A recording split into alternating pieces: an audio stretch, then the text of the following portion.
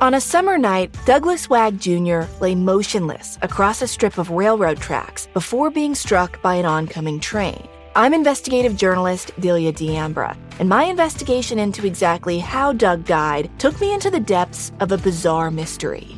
It was really hard to understand what was fact and what wasn't. A mystery that has led me from one suspicious death to another. Listen to Counterclock now, wherever you listen to podcasts. Venu Sankara was close to his sister Sasi. They were best friends, he told reporters after the murders. And even though they lived 8,000 miles apart, with Venu in Hyderabad, India, the siblings kept in touch by phone and email. Venu looked forward to Sasi's updates from America. But Sasi's family says that sometime in 2014, about 3 years before she and her son Anish were killed, Sasi's letters home took a dark turn.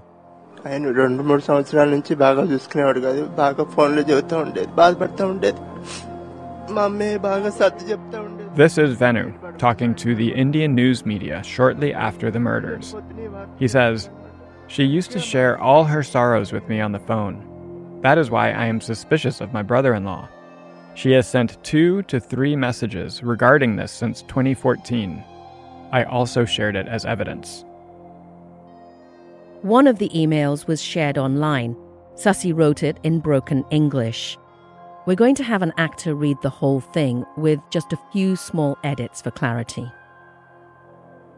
Venu, I'm feeling so bad and sad and not able to digest that Hanu is loving another lady, Deepa Ajit from CTS. I'm crying like anything daily. Sometimes I feel like dying, but after seeing Anish's face, I'm surviving. Daily I'm talking with Mummy without showing my pain. But every day I'm crying like anything because of the incident above. My heart was broken. He loved me and married me. And how can he do this? After showing all the proofs that he and she have chats, he says he did not make any mistake. No guilt at all. Having wife and a 5-year-old, he was bringing another woman and does not make him shame. So not sure what to do. For everything I believed him and never expected he will cheat me like this. So now it's clear why Sasi's family is suspicious of Hanu. According to this letter, he was openly having an affair. And she thought his family was out to get her. His parents and sister and brother-in-law, everyone are so cunning and dangerous. They will not share anything. Especially mother-in-law, very, very dangerous. She is the one who will prepare the plans. She uses us to make them rich. She will also spoil Hanu's thoughts by telling the bad opinion of our parents and you and me. Call me when you are free. I'm so upset. And then Sasi closes the letter in Telugu. Mummy to chepta bada, padundi ani cheptamlu, ledu ei madya. I'm not telling Mom because it will hurt her. I'm Tinku Ray. And I'm Ben Adair. This is Strangeland, Season 2, Murder in Maple Shade.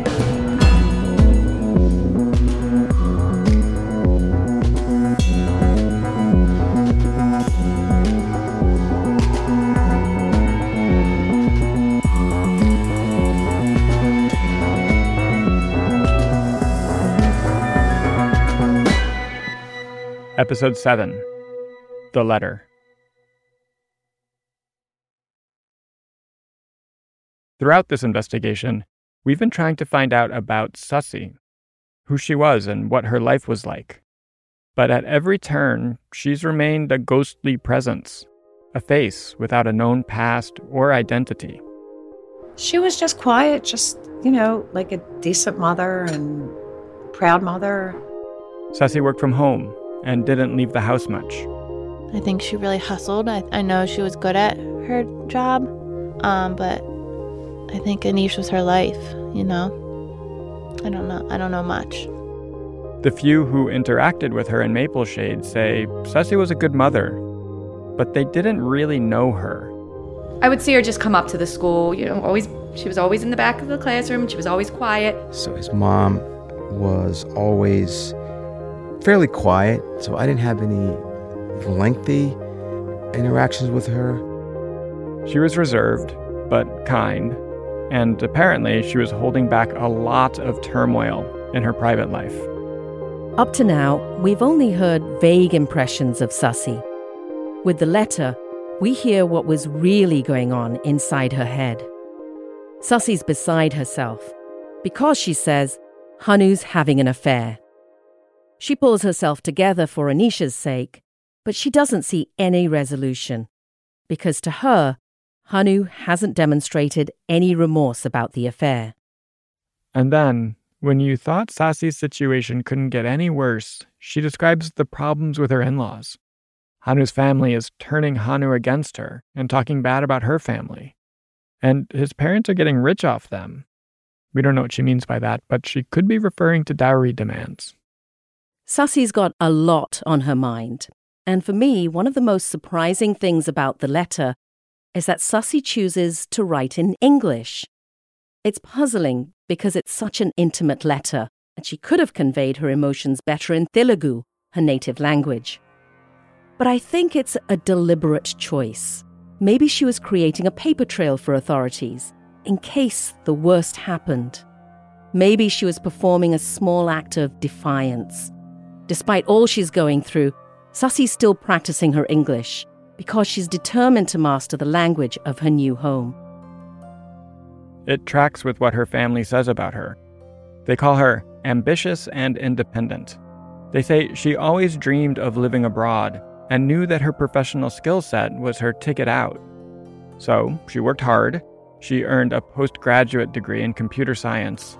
And, her family says, Sasi was thrilled when she and Hanu got the chance to move to America for work.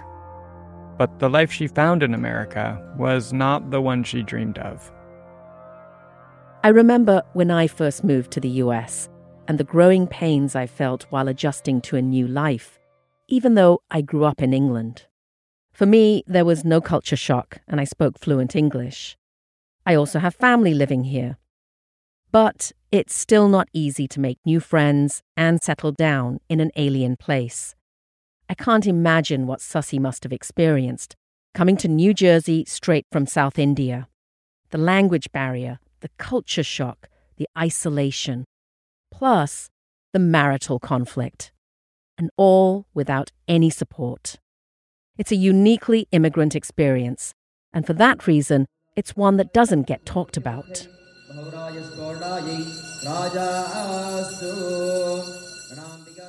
To give voice to women like Sasi Nara, we wanted to hear from other Telugu women about what it was like to leave their homeland and start over. So I drove to the Om Sri Sai Balaji Temple in Monroe, New Jersey. It's a small town in central New Jersey with a sizable Indian population. The Balaji Temple is a huge facility, still under construction, that will serve Hindus in the tri-state area. The building is grandiose with marble floors and columns, dozens of gold statues of Hindu gods, and hundreds of Indian people in attendance. You can see the priests are now, they're dressing one of the idols, so one of the deities, in silk shawls, jewelry, which is probably made of gold. In the sanctuary, priests chant and give food offerings to a pantheon of Hindu deities. And when I arrive, there's a special ceremony for Vasavi Kanyaka Parameswari, a goddess who represents bravery and perseverance. I start talking with a mother and daughter named Ratna and Ankita Veta. They're originally from Andhra Pradesh, the same state Sasi and Hanu are from, but have now been in the US for about 15 years. When I came here, that was the farthest distance I have ever traveled. So far, it has been a little bit of struggle in the beginning. Especially to change my dressing was the biggest struggle because I have never owned pants or any Western wear in my life when I was in India. Ratna immigrated to the US to work in tech when she was a young mother. Ankita was just 6 at the time. The family was welcomed by the Indian community. But it was still hard on Ratna. There was little to no support for women and a pervasive culture of silence surrounding women's issues. Everything from marriage to menstruation. I think there's a need for organizations for supporting women in their specific problems, like maybe abuse or any kind of social issues they are feeling. The way we were brought up, we all run away from our problems, or we try to hide them and we try to show the good picture outside. So that should change. And I think we need to educate women to change their mindset. I think many times we forget just how isolating it is, because a lot of times, like, families come here and it's often because of the visa of the husband. I mean, I'm not saying this is true in all cases, but it does happen in an overwhelming majority. Ankita remembers seeing how difficult it was for her mom and lots of other women in the Indian community. In a new country, living alone, it's really difficult to meet people when you're still getting used to the culture. So it's an incredibly isolating time. And like, while the spouse might be meeting new people through work, there's really no built-in circle for them. Ankita is now a med student, and while in college, she attended lectures on feminism. She says that one of the biggest struggles for Indian women is having a life outside of the home.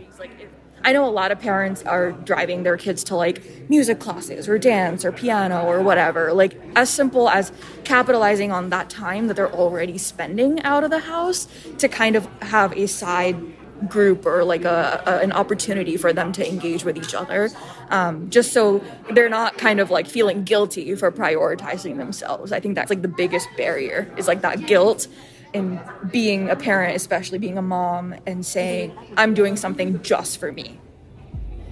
According to press accounts, Sasi's family tried to convince her to return home to India when her marriage to Hanu started going south. But she refused. Sasi put her own happiness aside for the sake of Anish, the family said. It was her dream to buy a house in the US and to give Anish the opportunity to become a doctor. But staying in the US likely meant sticking it out with Hanu. So next, we're going to talk to an expert who helps us read between the lines of Sasi's letter. And we discover that there are hundreds of other women in New Jersey just like Sasi. That's next, after the break.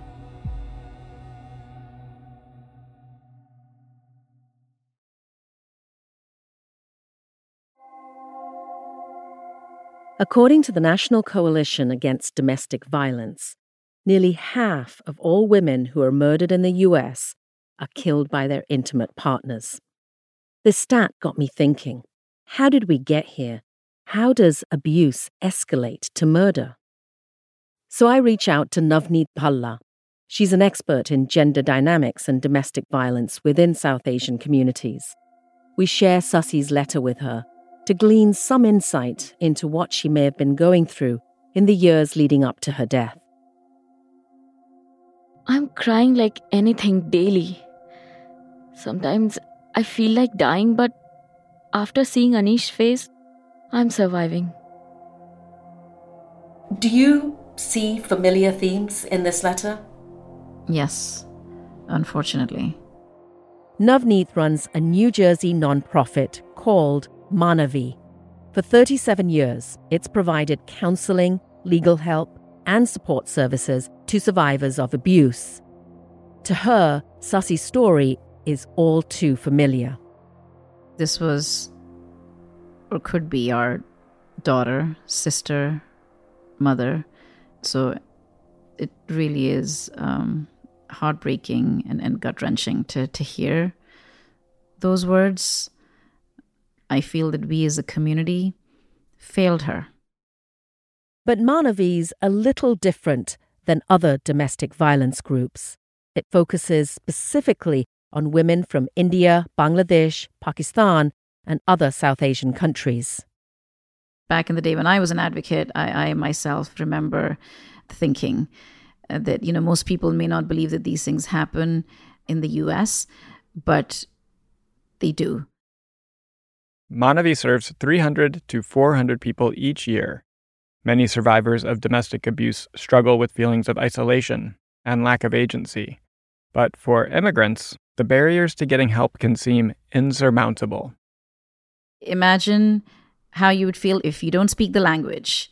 You are totally unfamiliar with all the systems in this country, and the very person who brought you here and who is your life partner and who you should trust is the abuser. Think about it. Just take the language barrier. If you don't speak English, then handling immigration issues, dealing with law enforcement, even seeking help from a friend or neighbor can be extremely difficult, if not impossible. So Manavi's 24-hour helpline has staff who speak Hindi, Punjabi, Telugu, Urdu, and more. Manavi workers are also fluent in the cultural nuances of the demographics they serve. The South Asian male may be the dominant person within the relationship. Now, that could be because they control the immigration status for the South Asian survivor, or it could be that they control the finances, or it could be that they are the ones who are more fluent in the language in a foreign country and more familiar in navigating the court system, the legal system, whereas the survivor may not be. We should note we've come across no solid evidence of Sasi being physically abused, but her letter indicates psychological and emotional trauma. Daily I'm talking with Mummy without showing my pain. But every day I'm crying like anything. Navneet says it's common for abusers to control the money. So getting out of a troubled relationship isn't as simple as just leaving. Though Sasi made $94,000 a year, her mom said Hanu took her paycheck. And dowries open the door for even more abuse. We've had situations where their clothes, jewelry, all their belongings, everything that they may have been given by their own family, all of those are taken away by the in-laws. And I want to highlight here an important point that within South Asian community, abuse is not limited to the spouse.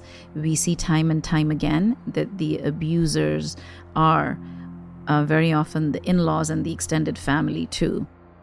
In her letter, Sasi describes Hanu's family as cunning and dangerous. Especially mother-in-law, very, very dangerous. She's the one who will prepare the plans. She uses us to make them rich. It sounds like Sasi felt threatened, or at least ganged up on by Hanu and his family. So why didn't she leave?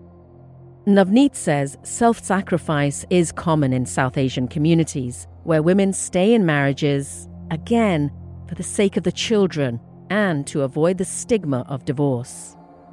Mummy to chepta bada, patundi ani cheptam ledu I madya. I'm not telling Mom because it will hurt her. It's very, very difficult for the survivor to articulate, to process, to seek services. And in situations where they have the courage to write a letter like the survivor did, sometimes it's too late, unfortunately.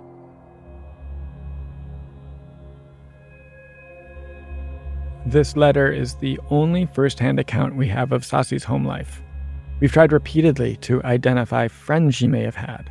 We've approached family members both in the U.S. and abroad, but everyone is staying quiet, so it's proving impossible for us to know the details of what actually went on behind closed doors. But there is still that upstairs neighbor, Abdul Salam. He's the one who told reporters in New Jersey that he often overheard Hanu mistreating Sasi. Remember, journalist Kevin Shea from NJ.com. Salam told us that the couple argued when they rode in a car. He used to make her sit in the back seat, even if it was just the two of them. So it's pretty clear we have to find Abdul Salam. That article identified him as the upstairs neighbor, which is the same thing Christine told us, though she called that upstairs neighbor Bubba. Christine also gave us this one important detail. He worked night work. You know, he was a stalker, like, you know what I mean, in ShopRite. ShopRite is a local grocery chain. So with this and all the other clues we've gathered, we start reaching out to any Abdul Salam we can find in the South Jersey area. But it's a really common name. There are a lot of Abdul Salams, and we keep striking out. Next, we turn to all the ShopRite grocery stores surrounding Mapleshade. But when we call, all we get is, nope, no Abdul's here. Then, while going back through the archive we've made of all the news coverage of the case, we make another small discovery. A very short TV news interview with an unnamed man who, the reporter says, lived upstairs from the Naras. Especially little Anish. He was always happy. The 6-year-old kid? Yeah, 6-year-old kid, always happy, man. You know what I mean? Smart little kid, too. The interview shows the neighbor from the back, like he didn't want his face on camera. But we can see that he's an African-American man, a bit older, 50s, maybe 60s. These details are starting to add up. Searching property records, we compile a list of all the people connected to apartment 3C, the unit upstairs from the Naras. There are dozens of names due to that high turnover at Fox Meadow. So we start Googling, running background checks, searching social media profiles to find anyone who fits the details we know. Older, African American, possible connection to Islam, and a current or former employee of ShopRite. One name sticks out. It's someone named Thurman Jennings.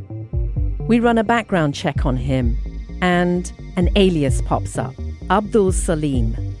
One syllable off, but really close. Then we find Thurman Jennings' Facebook page.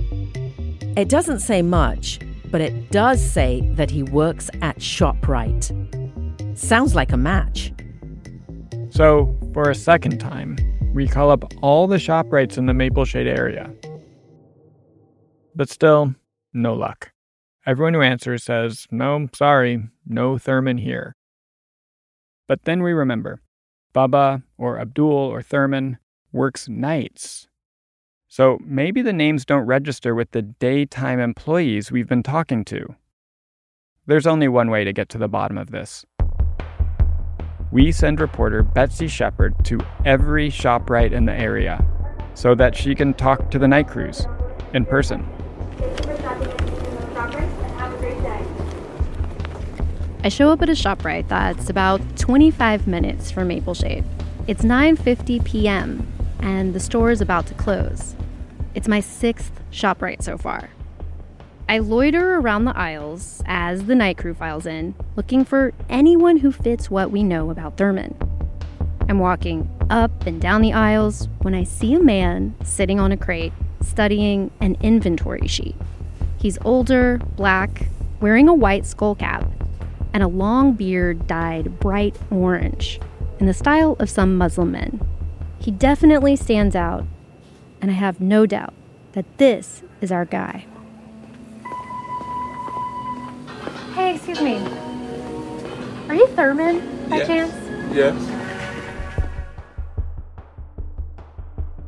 That's next time on Strangeland, which starts right now.